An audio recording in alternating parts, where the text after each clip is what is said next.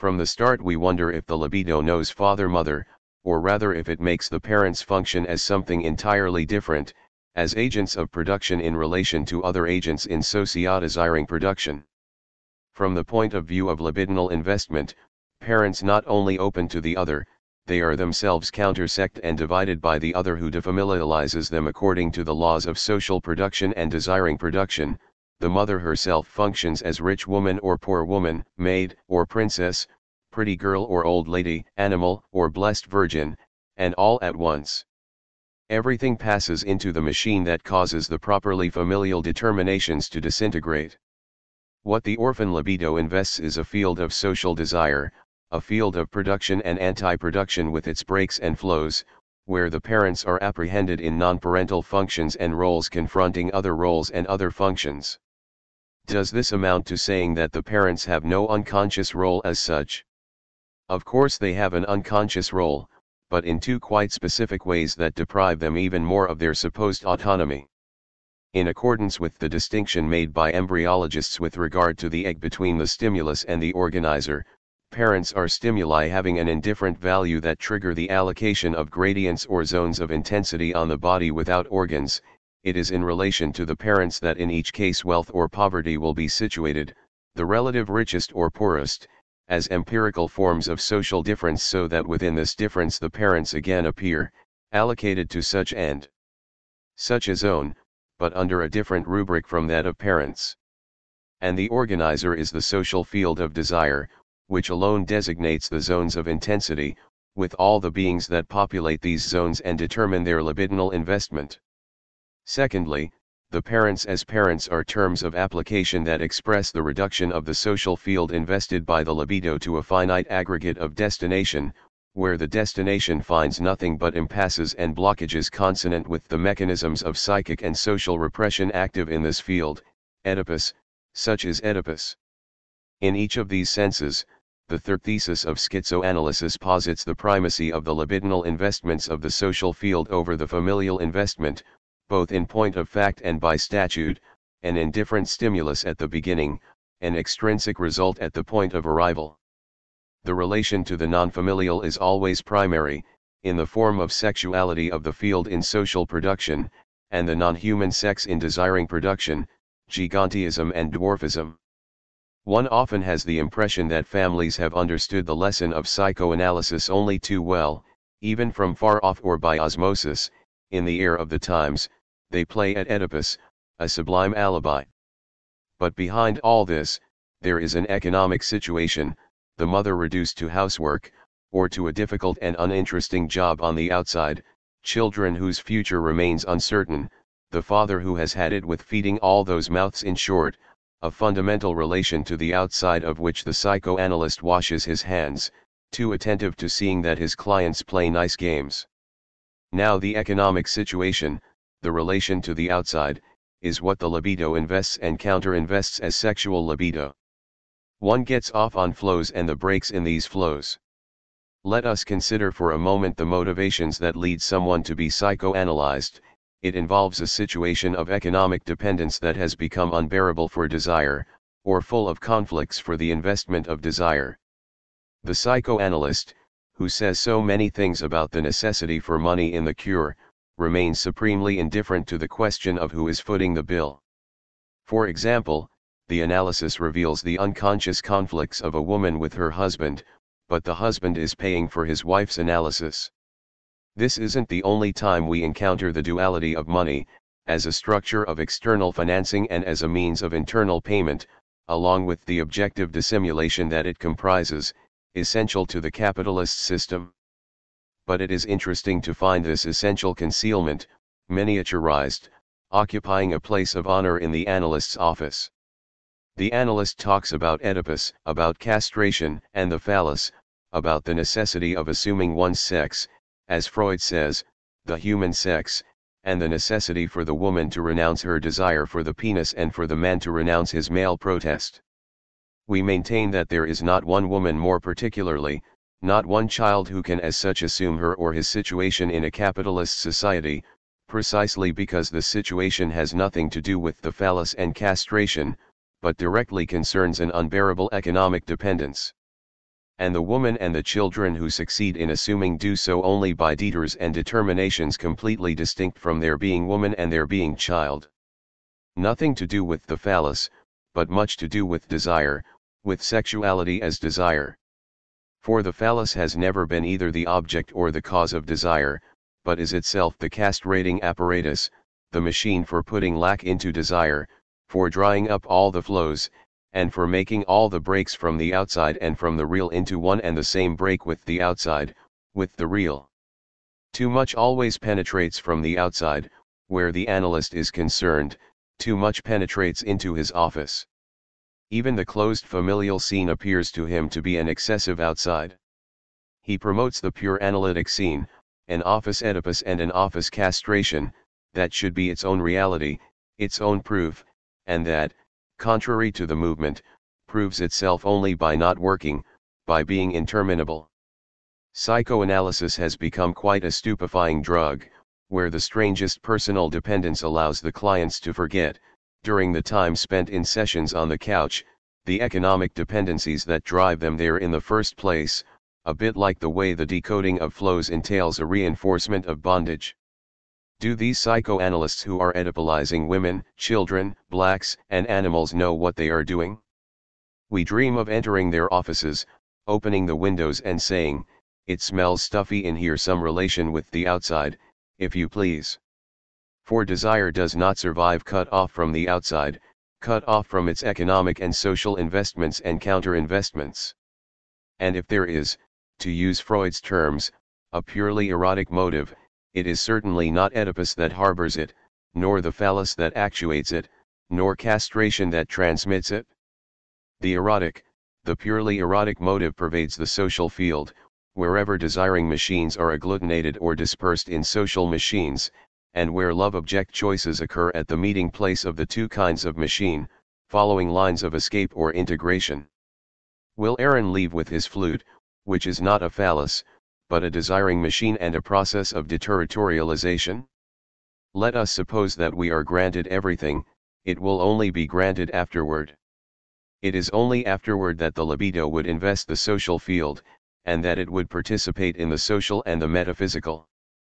Which permits the preservation of the fundamental Freudian position, according to which the libido must be desexualized in order to perform such investments, but begins with Oedipus, me, father and mother, the pre-Oedipal stages relating structurally or eschatologically to the Oedipal organization. We have seen that this conception of the afterward implied a radical misunderstanding with regard to the nature of the actual factors.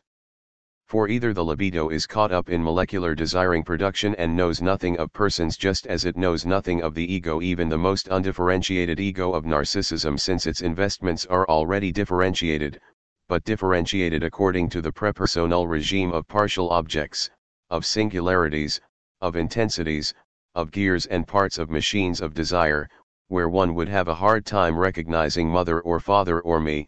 We have seen how contradictory it was to invoke the partial objects, and to make of them representatives of parental persons or the supports of familial relations, or on the other hand the libido invests persons and an ego, but is already caught up in a social production and social machines that do not merely differentiate them as familial beings, but as derivatives of the molar aggregate to which they belong under this other regime.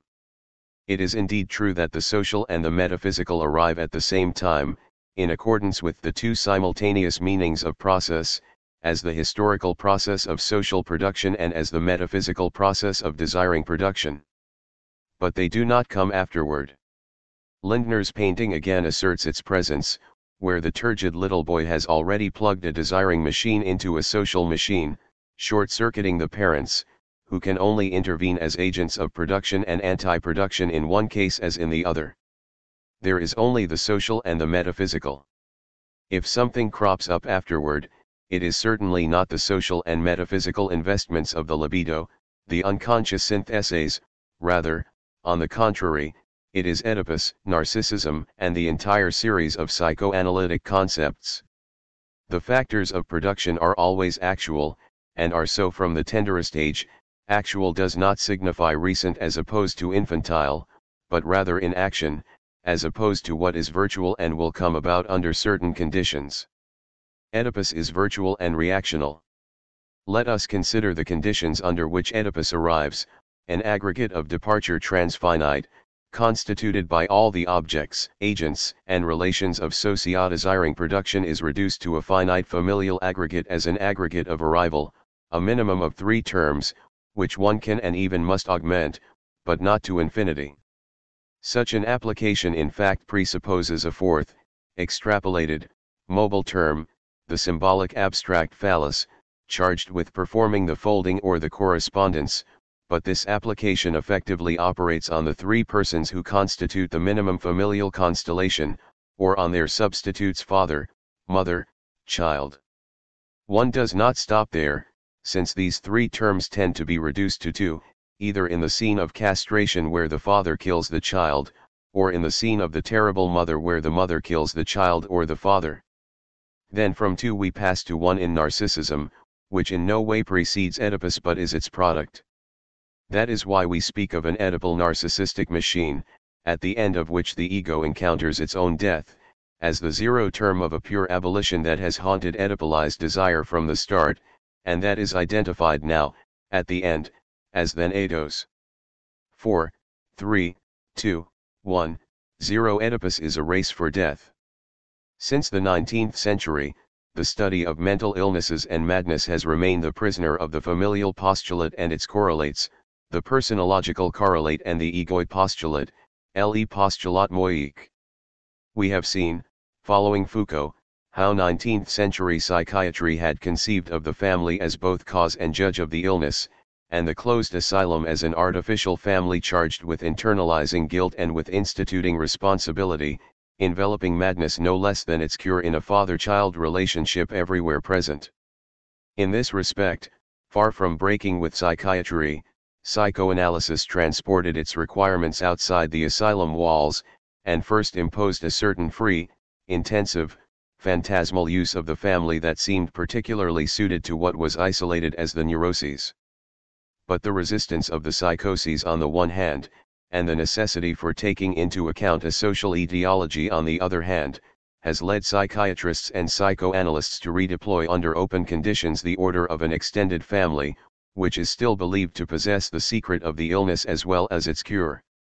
After the family has been internalized in Oedipus, Oedipus is externalized in the symbolic order, in the institutional order, in the community order, the sectorial order, etc.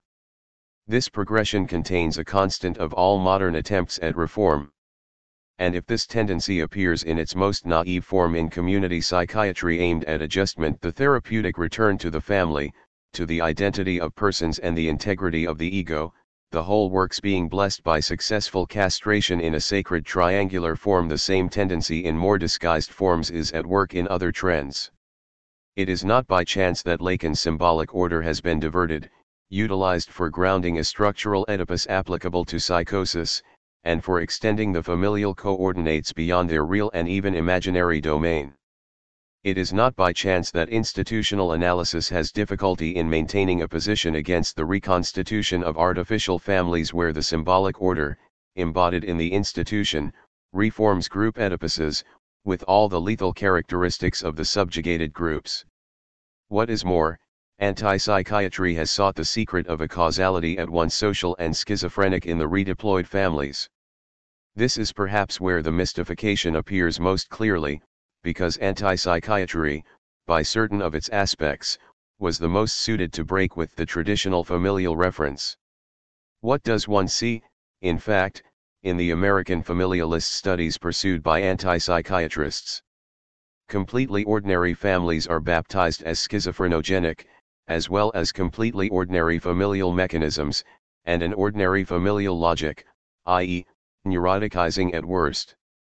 In so-called schizophrenic familial monographs everyone easily recognizes his own daddy, his own mommy. For example, Battison's double impasse or double bind, where is there a father who doesn't simultaneously transmit the two contradictory injunctions let's be friends, son, I'm the best friend you've got, and watch out, son, don't treat me like one of your buddies? There is nothing there with which to make a schizophrenic. We have seen in this sense that the double impasse in no way defined a specific schizophrenogenic mechanism, but merely characterized Oedipus in the whole of its extension. If there is a veritable impasse, a veritable contradiction, it is the one into which the researcher himself is led, when he claims to assign schizophrenogenic social mechanisms, and at the same time to discover them within the order of the family, which both social production and the schizophrenic process escape. This contradiction is perhaps especially perceptible in Lang, because he is the most revolutionary of the anti-psychiatrists. At the very moment he breaks with psychiatric practice, undertakes assigning a veritable social genesis to psychosis, and calls for a continuation of the voyage as a process and for a dissolution of the normal ego, he falls back into the worst familialist, personological, and egoid postulates, so that the remedies invoked are no more than a sincere corroboration among parents, a recognition of the real persons, a discovery of the true ego or self as in Martin Buber. 45 Even more than the hostility of traditional authorities, perhaps this is the source of the actual failure of the anti-psychiatric undertakings, of their co-option for the benefit of adaptational forms of familial psychotherapy and of community psychiatry, and of Lang's own retreat to the Orient. And is it not a contradiction on another level, but analogous, when some, attempting to hasten the teaching of Lacan, place it back on a familial and personological axis, whereas Lacan assigns the cause of desire in a non-human object, heterogeneous to the person, below the minimum conditions of identity, escaping the intersubjective coordinates as well as the world of meanings? Long live the endem view, for if we follow the detailed account by the ethnologist Turner, the endem view doctor alone has been able to treat Oedipus as an appearance, a decor, and to go back to the unconscious libidinal investments of the social field. Oedipal familialism, even and especially in its most modern forms, makes impossible the discovery of what one claims nevertheless to be searching for today, schizophrenogenic social production. In the first place, it is futile to affirm that the family expresses more profound social contradictions, for one confers on it a value as microcosm, gives it the role of a necessary relay for the transformation of social into mental alienation. What is more, one acts as if the libido did not directly invest the social contradictions as such, and in order to awaken, needed these contradictions translated according to the family code. By that very fact, one has already substituted a familial causation or expression for social production, and finds oneself back within the categories of idealist psychiatry. Whatever one's stake in all of this, society is thereby justified. All that remains to contest it with are vague considerations on the sick nature of the family, or more generally still, considerations on the modern way of life. One has therefore glossed over what is essential, that society is schizophrenizing at the level of its infrastructure, its mode of production, its most precise capitalist economic circuits, and that the libido invests this social field, not in a form where it would be expressed and translated by means of a family microcosm, but in the form where it causes its non-familial breaks and flows, invested as such, to enter into the family, hence, that the familial investments are always a result of the socio-desiring libidinal investments, which alone are primary. Finally, that mental alienation refers directly to these investments and is no less social than social alienation, which refers for its part to the preconscious investments of interest. Not only does one thereby fail to correctly evaluate social production in its pathogenic nature, but secondly, one also fails to understand the schizophrenic process in its relationship with the schizophrenic as a sick person. For one attempts to neuroticize everything. And doubtless one thus conforms to the family's mission, which is to produce neurotics by means of its Oedipalization, its system of impasses, its delegated psychic repression, without which social repression would never find docile and resigned subjects, and would not succeed in choking off the flow's lines of escape. We don't feel any need to attach the slightest importance to psychoanalysis's claim to cure neurosis, since, for it, curing consists of an infinite maintenance, an infinite resignation, an accession to desire by way of castration and of the establishment of conditions where the subject is able to spread, to pass the sickness to his offspring, rather than dying celibate, impotent, and masturbatory. Again, perhaps it will be discovered that the only incurable is the neurotic whence interminable psychoanalysis.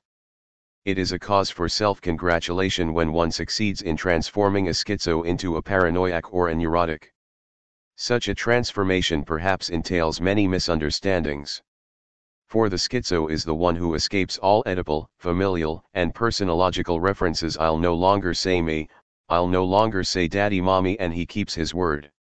Now the question is, first, if that is what makes him ill, or if on the contrary that is the schizophrenic process, which is not an illness, not a breakdown but a breakthrough, however distressing and adventurous, breaking through the wall or the limit separating us from desiring production, causing the flows of desire to circulate.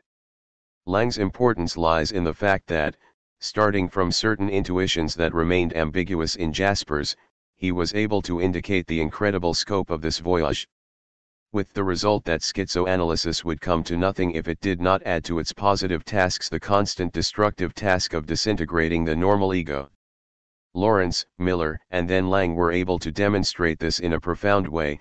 It is certain that neither men nor women are clearly defined personalities, but rather vibrations, flows, schizas, and knots. The ego refers to personological coordinates from which it results, persons in their turn refer to familial coordinates, and we shall see what the familial constellation refers to in order to produce individuals in its turn. The task of schizoanalysis is that of tirelessly taking apart egos and their presuppositions, liberating the prepersonal singularities they enclose and repress, mobilizing the flows they would be capable of transmitting, receiving, or intercepting, establishing always further and more sharply the schizas and the breaks well below conditions of identity, and assembling the desiring machines that countersect everyone and group everyone with others.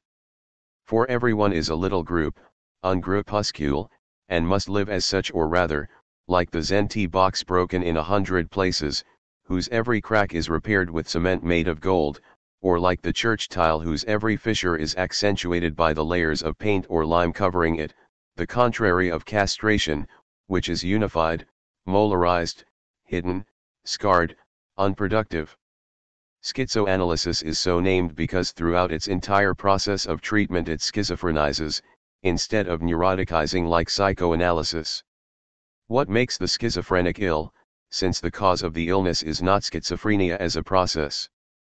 What transforms the breakthrough into a breakdown? It is the constrained arrest of the process, or its continuation in the void, or the way in which it is forced to take itself as a goal. We have seen in this sense how social production produced the sick schizo, constructed on decoded flows that constitute its profound tendency or its absolute limit. Capitalism is constantly counteracting this tendency, exorcising this limit by substituting internal relative limits for it that it can reproduce on an ever-expanding scale, or an axiomatic of flows that subjects this tendency to the harshest forms of despotism and repression. It is in this sense that contradiction installs itself not only at the level of the flows that traverse the social field, but at the level of their libidinal investments, which form the flow's constituent parts between the paranoiac reconstruction of the state and the positive schizophrenic lines of escape. Thereafter three possibilities emerge. First, the process is arrested, the limit of desiring production is displaced, travestied, and now passes over into the Oedipal subaggregate.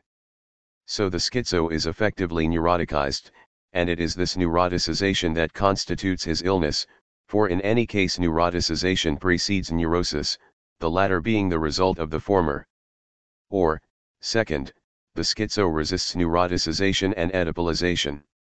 Even the use of modern resources, the pure analytic scene, the symbolic phallus, structural foreclosure, and the name of the father do not succeed in taking on him.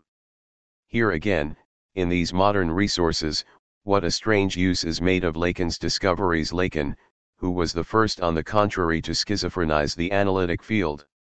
In this second case the process, confronted with a neuroticization that it resists, but that suffices to block it on all sides, is led to take itself as an end. A psychotic is produced who escapes the delegated repression, properly speaking only to take refuge in primal repression, closing the body without organs around itself and silencing his desiring machines. Catatonia rather than neurosis, catatonia rather than Oedipus and castration, but it is still an effect of neuroticization, a counter-effect of one and the same illness. Or the third case, the process sets to turning round in the void. Since it is now a process of deterritorialization, it can no longer search for and create its new land. Confronted with Oedipal reterritorialization, an archaic, residual, ludicrously restricted sphere, it will form still more artificial lands that, barring an accident, accommodate themselves in one way or another to the established order, the pervert.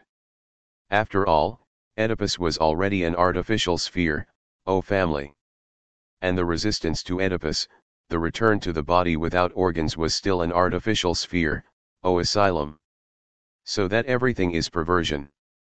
But everything is psychosis and paranoia as well, since everything is set in motion by the counter-investment of the social field that produces the psychotic. Again, everything is neurosis, since it is an outcome of the neuroticization that runs counter to the process. Finally, everything is process, schizophrenia as process, since it is against schizophrenia that everything is measured, its peculiar trajectory, its neurotic arrests, its perverse continuations in the void, its psychotic finalizations. Inasmuch as Oedipus arises out of an application of the entire social field to the finite familial figure, it does not imply just any investment of this field by the libido, but a very particular investment that renders this application possible and necessary. That is why Oedipus seemed to us a paranoiac's idea before being a neurotic's feeling. In fact, the paranoiac investment consists in subordinating molecular desiring production to the molar aggregate it forms on one surface of the full body without organs, enslaving it by that very fact to a form of socius that exercises the function of a full body under determinate conditions. The paranoiac engineers masses, and is continually forming large aggregates, inventing heavy apparatuses for the regimentation and the repression of the desiring machines.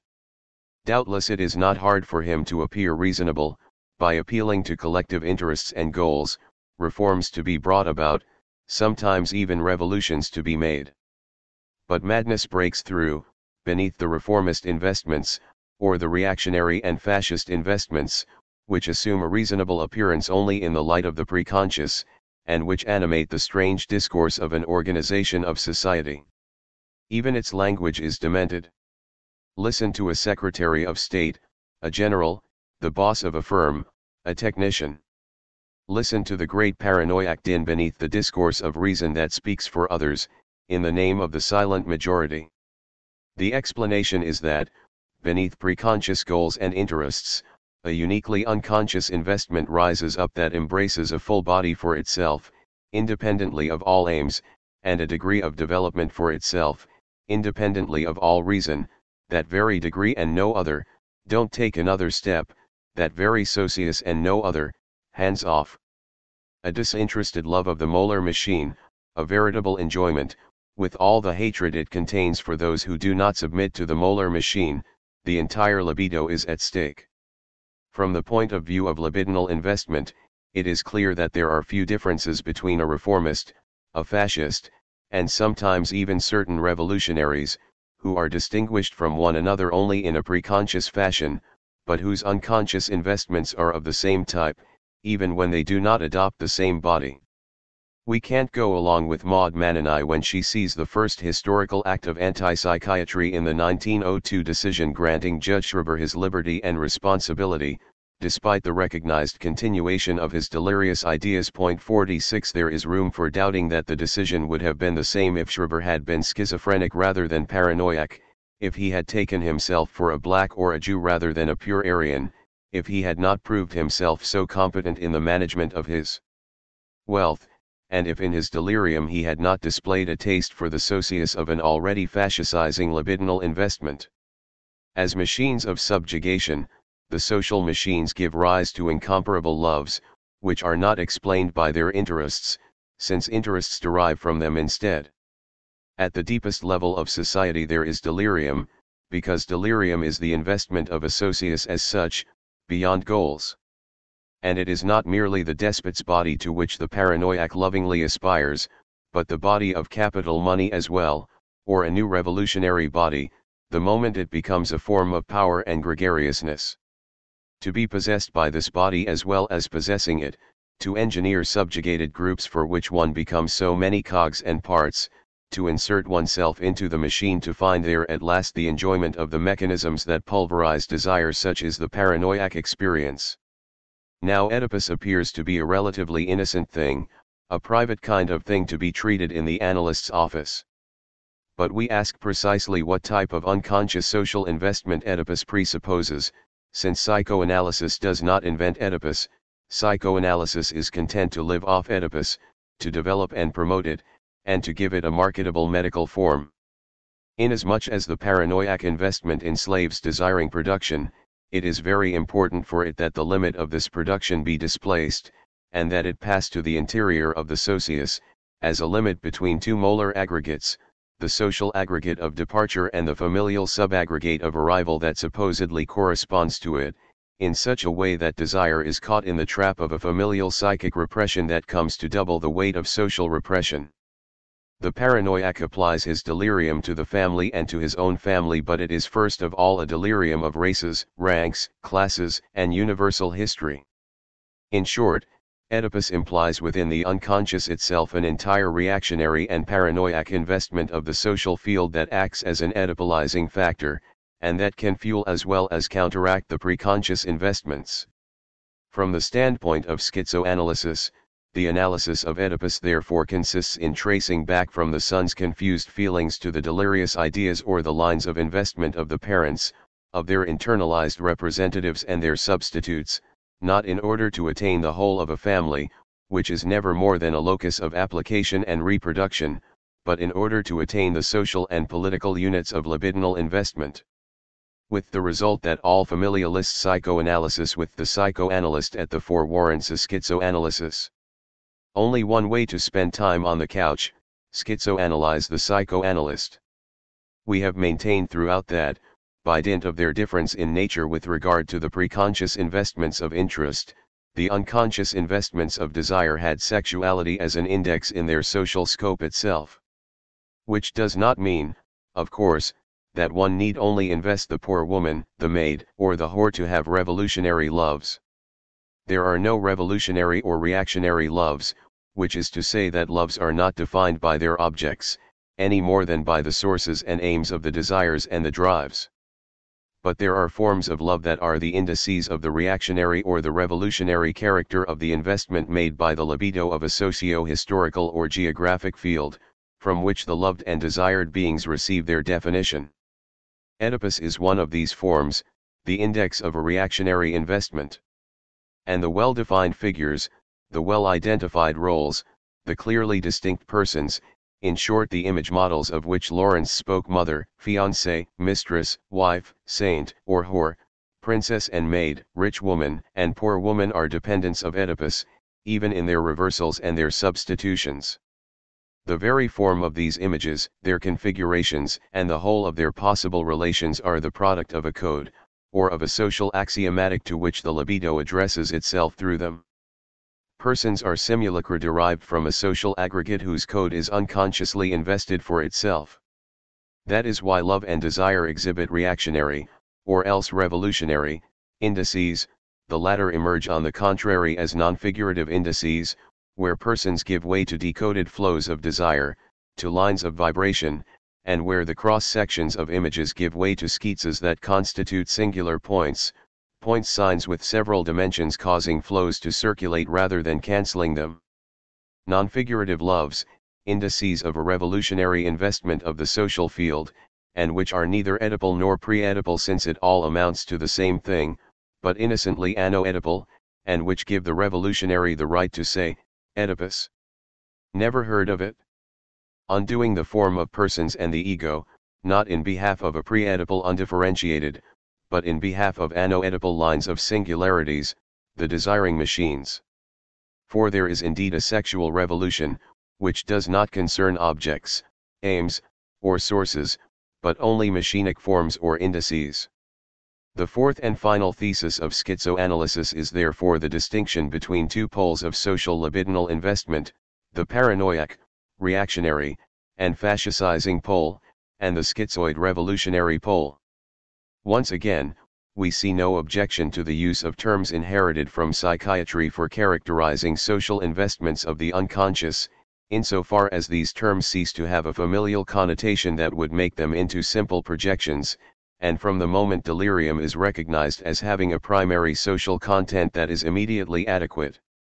The two poles are defined, the one by the enslavement of production and the desiring machines to the gregarious aggregates that they constitute on a large scale under a given form of power or selective sovereignty, the other by the inverse subordination and the overthrow of power.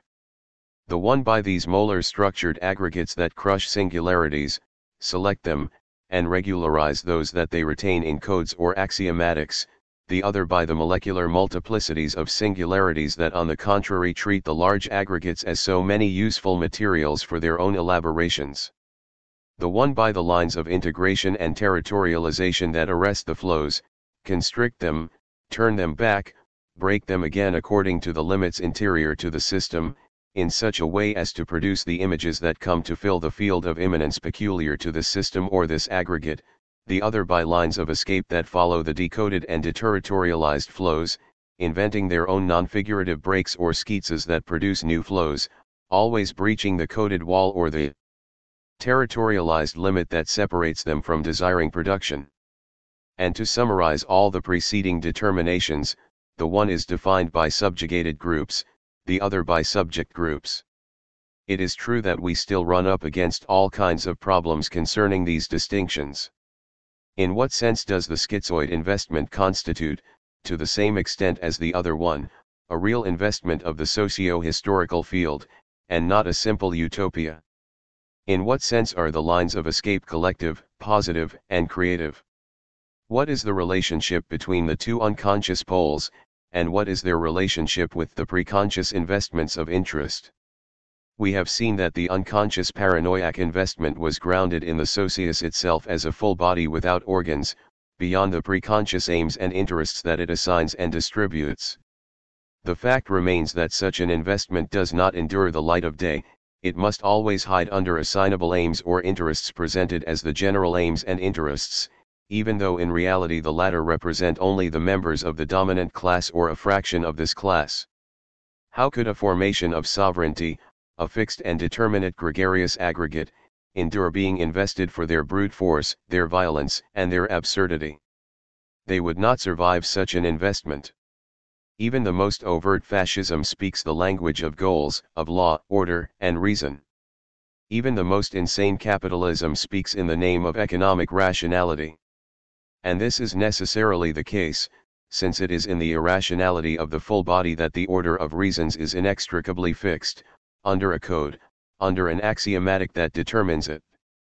What is more, the bringing to light of the unconscious reactionary investment as if devoid of an aim, would be enough to transform it completely, to make it pass to the other pole of the libido, i.e., to the schizo-revolutionary pole, since this action could not be accomplished without overthrowing power, without reversing subordination, without returning production itself to desire, for it is only desire that lives from having no aim.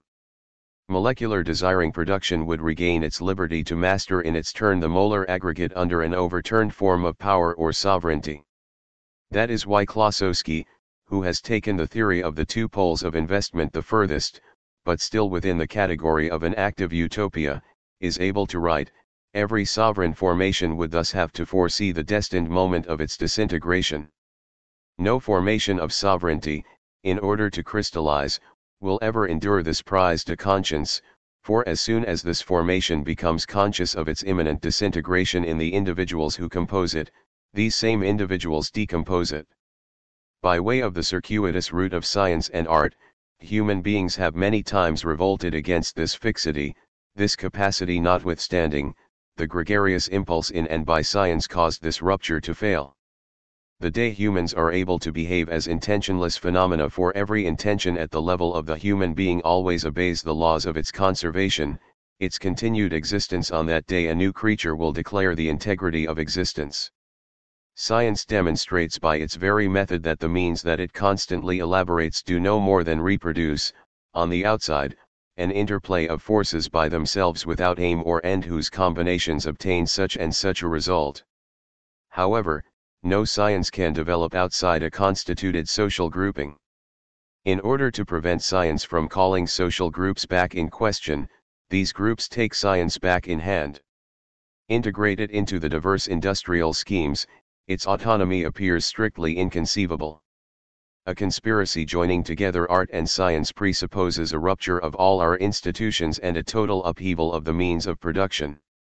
If some conspiracy, according to Nietzsche's wish, were to use science and art in a plot v/whose ends were no less suspect, industrial society would seem to foil this conspiracy in advance by the kind of mise en scene it offers for it, under pain of effectively suffering what this conspiracy reserves for this society, i.e., the breakup of the institutional structures that mask the society into a plurality of experimental spheres, finally revealing the true face of modernity, an ultimate phase that Nietzsche saw as the end result of the evolution of societies.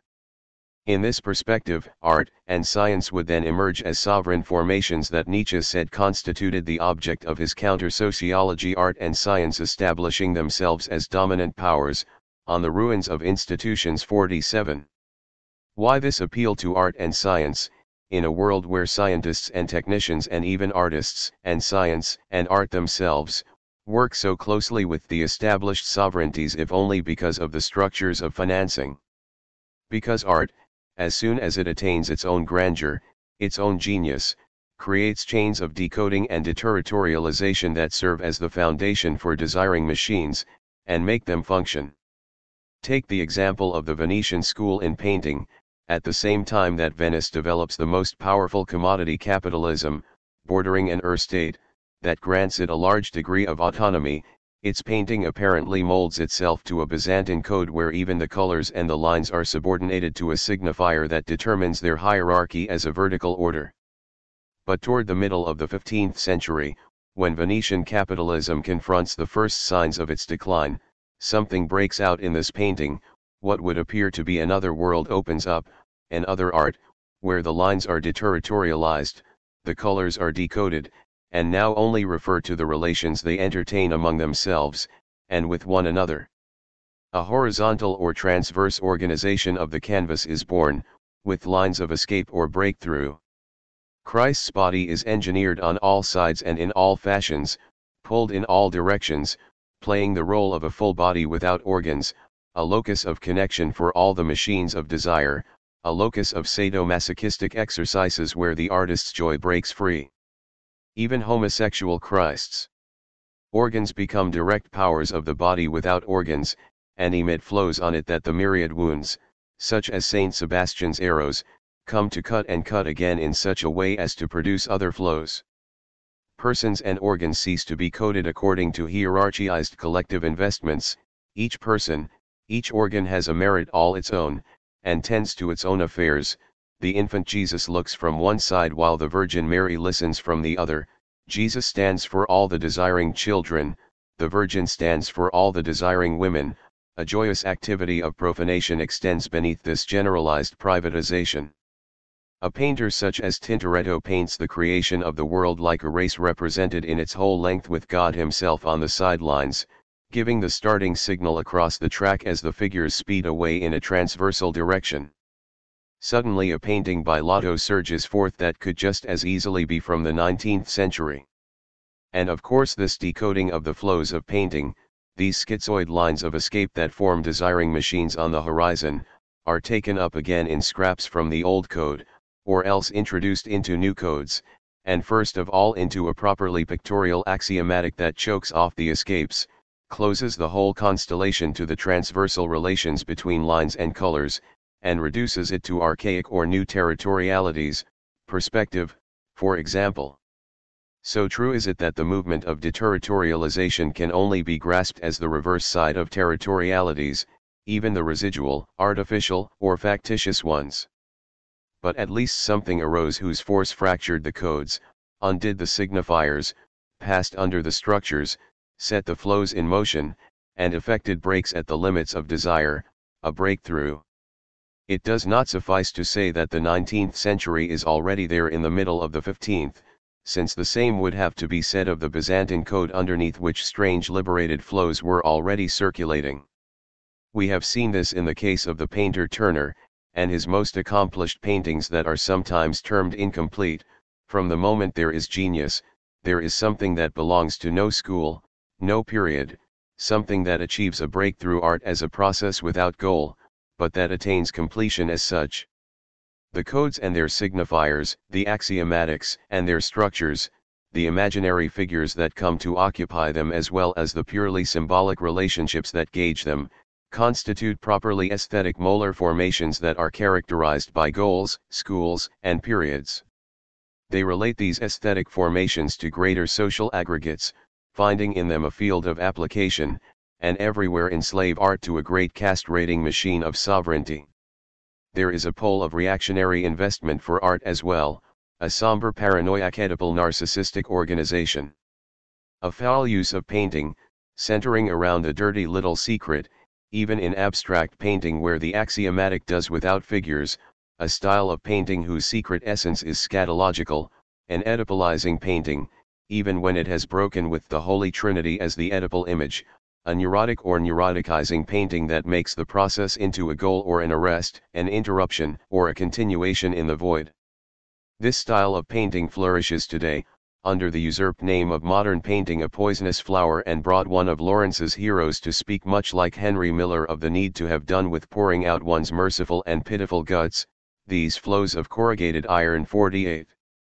The productive breaks projected onto the enormous unproductive cleavage of castration, the flows that have become flows of corrugated iron, the openings blocked on all sides. And perhaps this, as we have seen, is where we find the commodity value of art and literature, a paranoiac form of expression that no longer even needs to signify its reactionary libidinal investments, since these investments function on the contrary as its signifier, an Oedipal form of content that no longer even needs to represent Oedipus, since the structure suffices.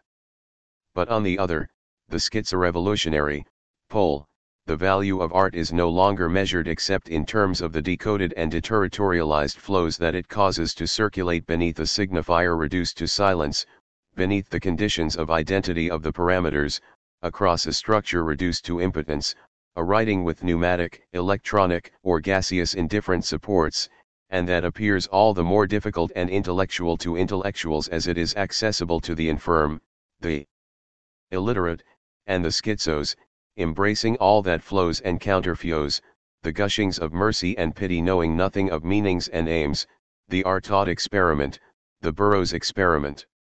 It is here that art accedes to its authentic modernity, which simply consists in liberating what was present in art from its beginnings, but was hidden underneath aims and objects, even if aesthetic, and underneath recodings or axiomatics, the pure process that fulfills itself, and that never ceases to reach fulfillment as it precedes art as experimentation.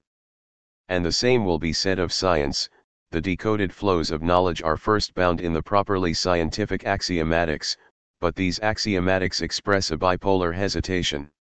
One of the poles is the great social axiomatic that retains from science what must be retained in terms of market needs and zones of technical innovation, the great social aggregate that makes the scientific subaggregates into so many applications that are characteristic of and that correspond to it. In short, the set of methods that is not content to bring scientists back to reason but anticipates any deviance on their part, imposes a goal on them, and makes scientists and science into an agency perfectly subjugated to the formation of sovereignty, for example, the way in which non-determinism was only tolerated to a point, then ordered to make its peace with determinism.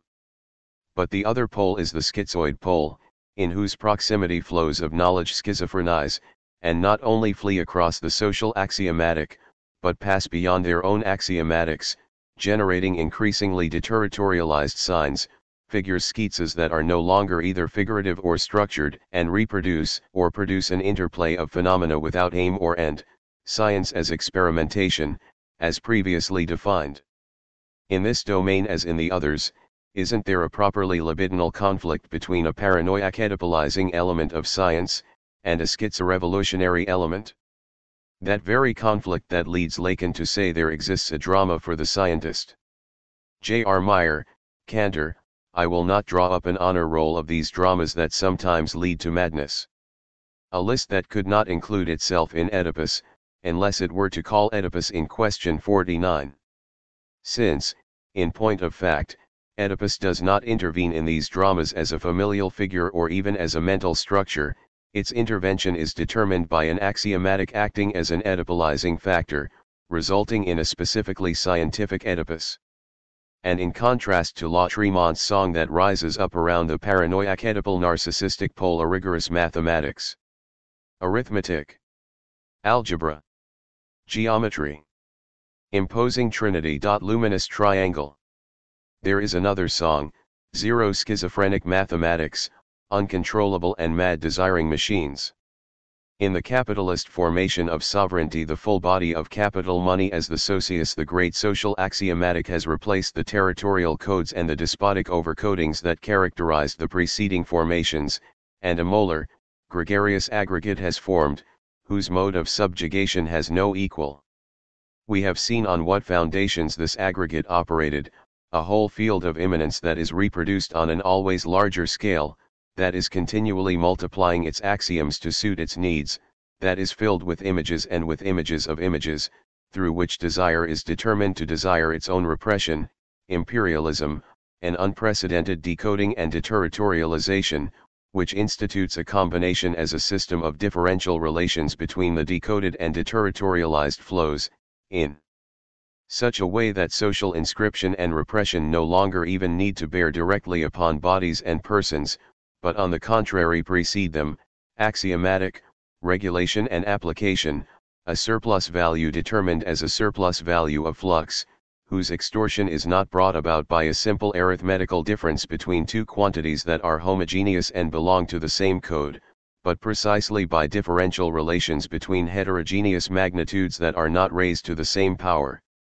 A flow of capital and a flow of labor as human surplus value in the industrial essence of capitalism, a flow of financing and a flow of payment or incomes in the monetary inscription of capitalism, a market flow and a flow of innovation as machinic surplus value in the operation of capitalism, surplus value as the first aspect of its immanence, a ruling class that is all the more ruthless as it does not place the machine in its service but is the servant of the capitalist machine, in this sense, a single class, content for its part withdrawing incomes that, however enormous, differ only arithmetically from the worker's wages income, whereas this class functions on a more profound level as creator, regulator, and guardian of the great non-appropriated, non-possessed flow, incommensurable with wages and profits, which marks at every step along the way the interior limits of capitalism, their perpetual displacement, and their reproduction on an always larger scale, the movement of interior limits as the second aspect of the capitalist field of immanence, defined by the circular relationship great flux of financing, reflux of incomes in wages, afflux of raw profit, the effusion of anti-production within production, as the realization or the absorption of surplus value, in such a way that the military, bureaucratic, and police apparatus finds itself grounded in the economy itself, which directly produces libidinal investments for the repression of desire, anti-production as the third aspect of capitalist immanence, expressing the twofold nature of capitalism, production for production's sake, but under the conditions of capital. There is not one of these aspects, not the least operation, the least industrial or financial mechanism that does not reveal the insanity of the capitalist machine and the pathological character of its rationality, not at all a false rationality, but a true rationality of this pathological state, this insanity. The machine works too, believe me. The capitalist machine does not run the risk of becoming mad, it is mad from one end to the other and from the beginning, and this is the source of its rationality. Marx's black humor, the source of capital, is his fascination with such a machine, how it came to be assembled, on what foundation of decoding and deterritorialization, how it works, always more decoded, always more deterritorialized, how its operation grows more relentless with the development of the axiomatic, the combination of the flows, how it produces the terrible single class of grey gentlemen who keep up the machine, how it does not run the risk of dying all alone, but rather of making us die, by provoking to the very end investments of desire that do not even go by way of a deceptive and subjective ideology, and that lead us to cry out to the very end, long live capital in all its reality, in all its objective dissimulation. Except in ideology, there has never been a humane, liberal, paternal, etc., capitalism. Capitalism is defined by a cruelty having no parallel in the primitive system of cruelty, and by a terror having no parallel in the despotic regime of terror. Wage increases and improvements in the standard of living are realities, but realities that derive from a given supplementary axiom that capitalism is always capable of adding to its axiomatic in terms of an enlargement of its limits. Let's create the New Deal, let's cultivate and recognize strong unions, let's promote participation, the single class, let's take a step toward Russia, which is taking so many toward us, etc. But within the enlarged reality that conditions these islands, exploitation grows constantly harsher, lack is arranged in the most scientific of ways, final solutions of the Jewish problem variety are prepared down to the last detail, and the Third World is organized as an integral part of capitalism. The reproduction of the interior limits of capitalism on an always wider scale has several consequences. It permits increases and improvements of standards at the center, it displaces the harshest forms of exploitation from the center to the periphery, but also multiplies enclaves of overpopulation in the center itself, and easily tolerates the so-called socialist formations. It is not kibbutz-style socialism that troubles the Zionist state, just as it is not Russian socialism that troubles world capitalism. There is no metaphor here, the factories are prisons, they do not resemble prisons, they are prisons. Everything in the system is insane, this is because the capitalist machine thrives on decoded and deterritorialized flows, it decodes and deterritorializes them still more, but while causing them to pass into an axiomatic apparatus that combines them, and at the points of combination produces pseudocodes and artificial reterritorializations. It is in this sense that the capitalist axiomatic cannot but give rise to new territorialities and revive a new despotic state. The great mutant flow of capital is pure deterritorialization, but it performs an equivalent reterritorialization when converted into a reflux of means of payment. The Third World is deterritorialized in relation to the center of capitalism but belongs to capitalism, being a pure peripheral territoriality of capitalism. The system teems with preconscious investments of class and of interest. And capitalists first have an interest in capitalism. A statement as commonplace as this is made for another purpose. Capitalists have an interest in capitalism only through the tapping of profits that they extract from it. But no matter how large the extraction of profits, it does not define capitalism. And for what does define capitalism, for what conditions profit, theirs is an investment of desire whose nature unconscious ubidinal is altogether different, and is not simply explained by the conditioned profits, but on the contrary itself explains that a small-time capitalist, with no great profits or hopes, fully maintains the entirety of his libidinal investments, the libido investing the great flow that is not convertible as such, not appropriated as such non-possession and non-wealth, in the words of Bernard Schmidt, who among modern economists has for us the incomparable advantage of offering a delirious interpretation of an unequivocally delirious economic system, at least he goes all the way. In short, a truly unconscious libido, a disinterested love, this machine is fantastic. If one keeps in mind the tautological statement made above, one can then understand that people whose preconscious investments of interest do not, or should not, go in the direction of capitalism, can maintain an unconscious libidinal investment consonant with capitalism, or that scarcely threatens it. In the first case, they confine and localize their preconscious interest in wage increases and the improvement of the standard of living. Powerful organizations represent them, which get nasty as soon as the nature of their aims is questioned. It's clear that you're not workers, you have no idea whatsoever of real struggles, let's attack profits for a better management of the system, vote for a clean Paris welcome. Mr. Brezhnev. And how, indeed, could one fail to find one's interest in the hole where one has sunk it, at the heart of the capitalist system? Or else, In the second case, there is truly a new investment of interest, new aims that presuppose another body than that of capital money. Those exploited become conscious of their preconscious interest, and this interest is truly revolutionary, a major break from the standpoint of the preconscious. But it is not enough for the libido to invest a new social body corresponding to these new aims, in order for it to perform a revolutionary break at the unconscious level with the same mode as the preconscious break. In fact, the two levels do not function in the same mode. The new socius invested by the libido as a full body can very well function as an autonomous territoriality, but one that is caught and wedged in the capitalist machine, and is localizable in the field of its market. For the great flow of mutant capital repels its limits, adds new axioms, and maintains desire within the mobile framework of its expanded limits. There can be a preconscious revolutionary break, with no real libidinal and unconscious revolutionary break. Or rather, the order of things is as follows: there is first a real libidinal revolutionary break, which then shifts into the position of a simple revolutionary break with regard to aims and interests, and finally reforms a merely specific reterritoriality, a specific body on the full body of capital. Subjugated groups are continually deriving from revolutionary subject groups. One more axiom. This is no more complicated than in the case of abstract painting.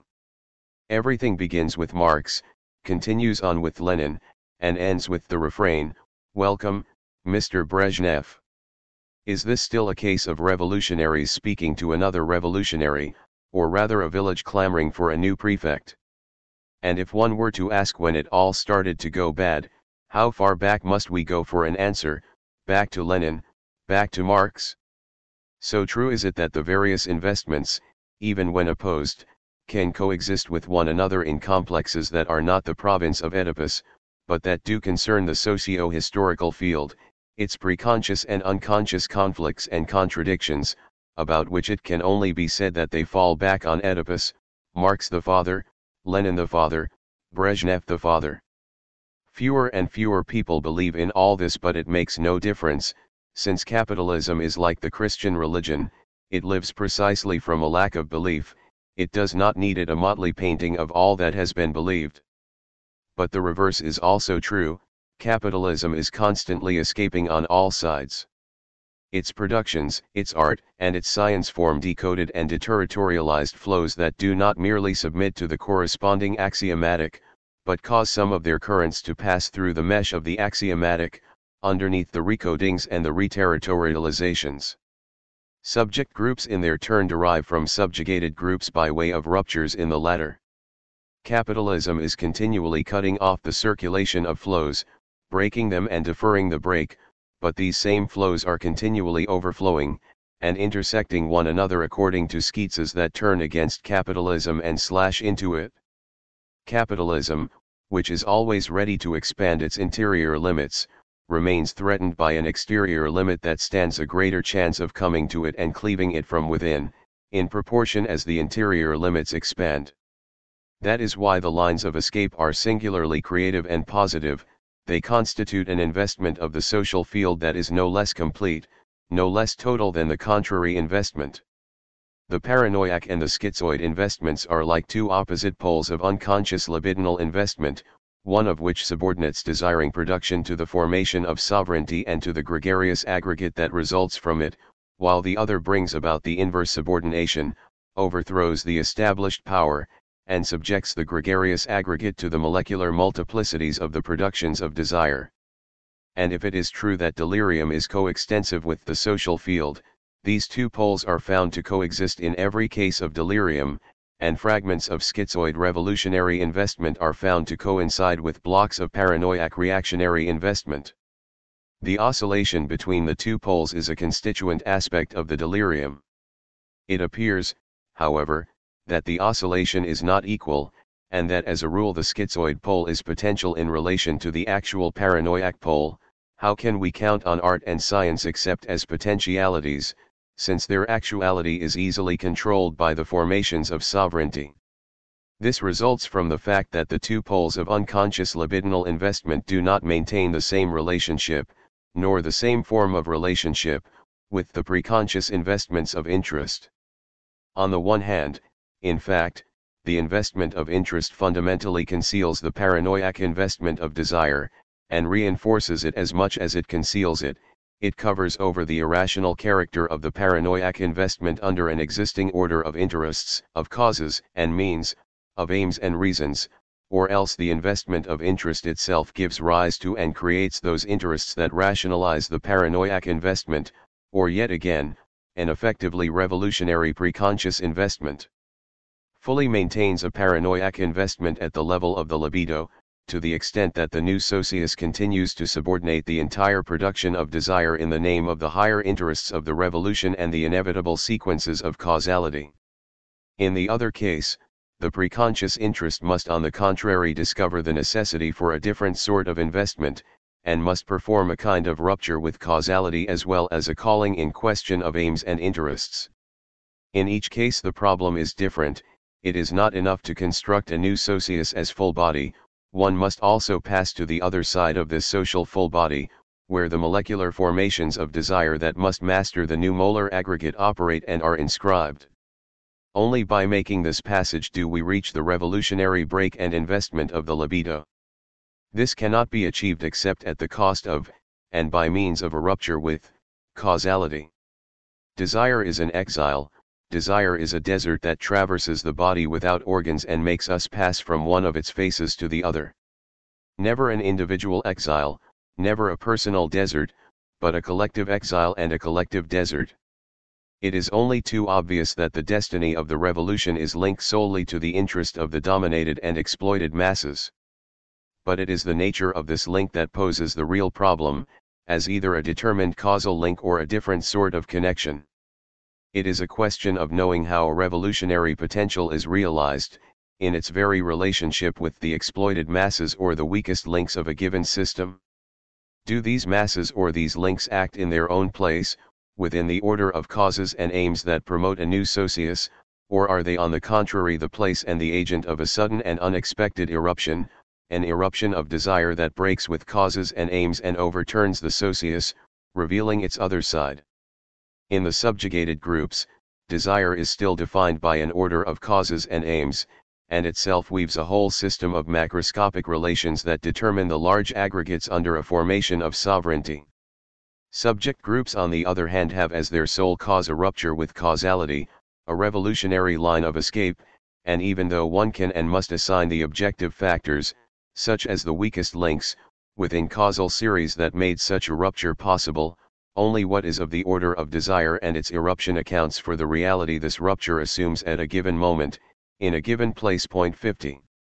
It is clear how everything can coexist and intermix, in the Leninist break, for example, when the Bolshevik group, or at least a part of this group, becomes aware of the immediate possibility of a proletarian revolution that would not follow the anticipated causal order of the relations of forces, but that would singularly precipitate things by plunging into a breach, the escape, or revolutionary defeatism. In reality, everything coexists, still hesitant preconscious investments in the case of some people who do not believe in this possibility, revolutionary preconscious investments in those who see the possibility of a new socius but maintain it in an order of molar causality that already makes of the party a new form of sovereignty, and finally unconscious revolutionary investments that perform a real rupture with causality in the order of desire. And in the same people the most varied kinds of investments can coexist at such and such a moment, the two kinds of groups can interpenetrate. This is because the two groups are like determinism and freedom in Kant's philosophy, they indeed have the same object and social production is never anything other than desiring production, and vice versa, but they don't share the same law or the same regime. The actualization of a revolutionary potentiality is explained less by the preconscious state of causality in which it is nonetheless included, than by the efficacy of a libidinal break at a precise moment, a schis whose sole cause is desire, which is to say the rupture with causality that forces a rewriting of history on a level with the real, and produces this strangely polyvocal moment when everything is possible. Of course the schis has been prepared by a subterranean labor of causes, aims, and interests working together, Of course this order of causes runs the risk of closing and cementing the breach in the name of the new socius and its interests. Of course one can always say after the fact that history has never ceased being governed by the same laws of aggregates and large numbers. The fact remains that the skis came into existence only by means of a desire without aim or cause that charted it and sided with it. While the skis is possible without the order of causes, it becomes real only by means of something of another order, desire, the desert desire, the revolutionary investment of desire. And that is indeed what undermines capitalism. Where will the revolution come from, and in what form within the exploited masses? It is like death when it will be a decoded flow, a deterritorialized flow that runs too far and cuts too sharply, thereby escaping from the axiomatic of capitalism. Will it come in the person of a Castro, an Arab, a Black Panther, or a Chinaman on the horizon? A May 68, a homegrown Maoist planted like an ancho right on a factory smokestack. Always the addition of an axiom to seal off a breach that has been discovered. Fascist colonels start reading Mao, we won't be fooled again. Castro has become impossible, even in relation to himself. Vacuoles are isolated, ghettos created, unions are appealed to for help, the most sinister forms of dissuasion are invented, the repression of interest is reinforced. But where will the new eruption of desire come from? 51. Those who have read us this far will perhaps find many reasons for reproaching us, for believing too much in the pure potentialities of art and even of science, for denying or minimizing the role of classes and class struggle, for militating in favor of an irrationalism of desire, for identifying the revolutionary with the schizo, for falling into familiar, all too familiar traps. This would be a bad reading, and we don't know which is better, a bad reading or no reading at all. And in all probability there are far more serious reproaches to be made, which we haven't even thought of. As for those we have named, we hold in the first place that art and science have a revolutionary potential, and nothing more, and that this potential appears all the more as one is less and less concerned with what art and science mean, from the standpoint of a signifier or signifieds that are necessarily reserved for specialists, but that art and science cause increasingly decoded and deterritorialized flows to circulate in the socius, flows that are perceptible to everyone, which force the social axiomatic to grow ever more complicated, to become more saturated, to the point where the scientist and the artist may be determined to rejoin an objective revolutionary situation in reaction against authoritarian designs of a state that is incompetent and above all castrating by nature. For the state imposes a specifically artistic Oedipus, a specifically scientific Oedipus. Secondly, we have not at all minimized the importance of preconscious investments of class or interest, which are based in the infrastructure itself.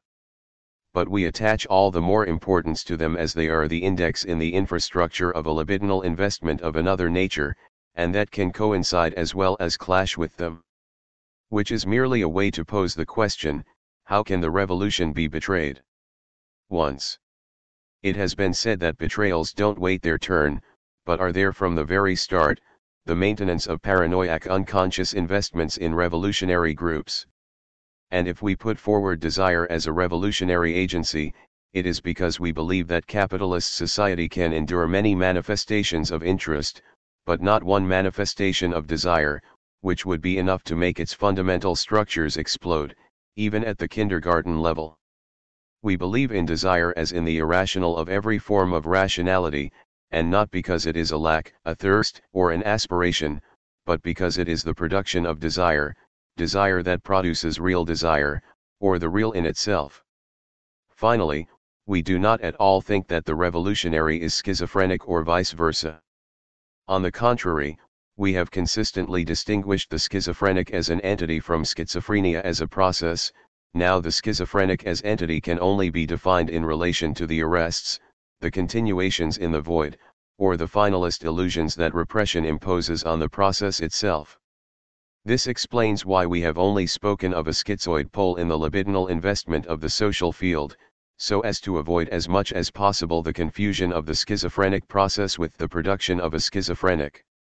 The schizophrenic process, the schizoid pole, is revolutionary, in the very sense that the paranoiac method is reactionary and fascist, and it is not these psychiatric categories, freed of all familialism, that will allow us to understand the politico-economic determinations, but exactly the opposite. And then, above all, we are not looking for a way out when we say that schizoanalysis as such has strictly no political program to propose. If it did have one, it would be grotesque and disquieting at the same time. It does not take itself for a party or even a group, and does not claim to be speaking for the masses. No political program will be elaborated within the framework of schizoanalysis. Finally, schizoanalysis is something that does not claim to be speaking for anything or anyone, not even in fact, especially not for psychoanalysis, nothing more than impressions, the impression that things aren't going well in psychoanalysis, and that they haven't been since the start. We are still too competent, we would like to speak in the name of an absolute incompetence. Someone asked us if we had ever seen a schizophrenic. No, we have never seen one. If someone reading this book feels that things are fine in psychoanalysis, we're not speaking for him, and for him we take back everything we have said. So what is the relationship between schizoanalysis and politics on the one hand, and between schizoanalysis and psychoanalysis on the other? Everything revolves around desiring machines and the production of desire.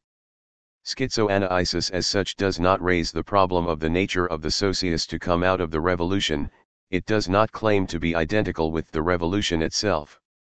Given a socius, schizoanalysis only asks what place it reserves for desiring production, what generative role desire enjoys therein, in what forms the conciliation between the regime of desiring production and the regime of social production is brought about, since in any case it is the same production, but under two different regimes, if, on this socius as a full body, there is thus the possibility for going from one side to another, i.e., from the side where the molar aggregates of social production are organized, to this other side, no less collective, where the molecular multiplicities of desiring production are formed, whether and to what extent such a socius can endure the reversal of power such that desiring production subjugates social production and yet does not destroy it, since it is the same production working under the difference in regime, if there is, and how there comes to be, a formation of subject groups, etc.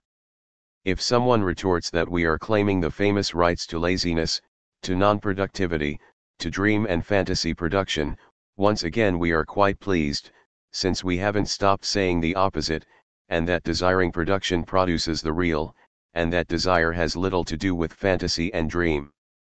As opposed to Reich, schizoanalysis makes no distinction in nature between political economy and libidinal economy.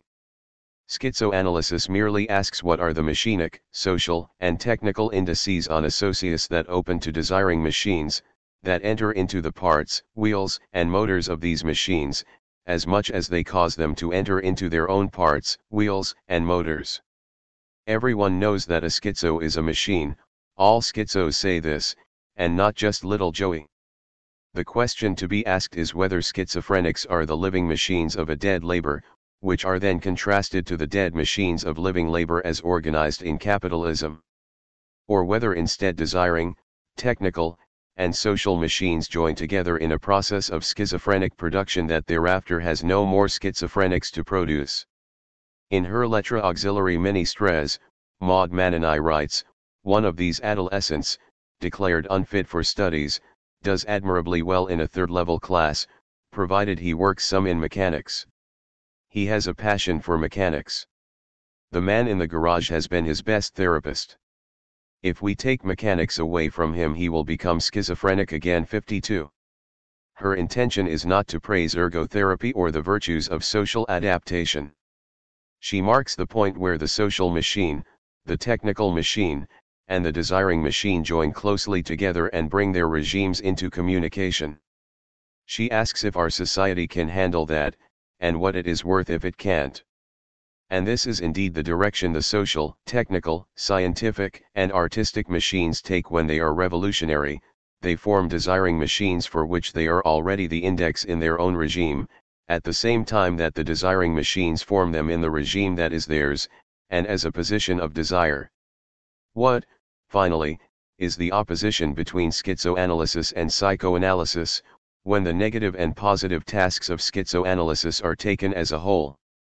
We constantly contrasted two sorts of unconscious or two interpretations of the unconscious, the one schizoanalytic, the other psychoanalytic, the one schizophrenic, the other neurotic Oedipal, the one abstract and non-figurative, the other imaginary, but also the one really concrete, the other symbolic, the one machinic, the other structural, the one molecular, microphysical and micrological, and the other molar or statistical, the one material, the other ideological, the one productive, the other expressive. We have seen how the negative task of schizoanalysis must be violent, brutal, defamiliarizing, de-Oedipalizing, decastrating, undoing theater, dream, and fantasy, decoding, deterritorializing, a terrible curettage, a malevolent activity. But everything happens at the same time. For at the same time the process is liberated, the process of desiring production, following its molecular lines of escape that already define the mechanics task of the schizoanalyst. And the lines of escape are still full molar or social investments at grips with the whole social field, so that the task of schizoanalysis is ultimately that of discovering for every case the nature of the libidinal investments of the social field, their possible internal conflicts, their relationships with the preconscious investments of the same field, their possible conflicts with these, in short, the entire interplay of the desiring machines and the repression of desire. Completing the process and not arresting it, not making it turn about in the void, not assigning it a goal. We'll never go too far with the deterritorialization, the decoding of flows. For the new earth, in truth, the earth will one day become a place of healing, is not to be found in the neurotic or perverse reterritorializations that arrest the process or assign it goals. It is no more behind than ahead, it coincides with the completion of the process of desiring production, this process that is always and already complete as it proceeds, and as long as it proceeds. It therefore remains for us to see how, effectively, simultaneously, these various tasks of schizoanalysis proceed. It is also within the perspective of marginal phenomena that the problem, nevertheless fundamental, of the communication of unconsciouses was posed, first by Spinoza in Letter 17 to Bolling, then by Myers, James, Bergson, etc.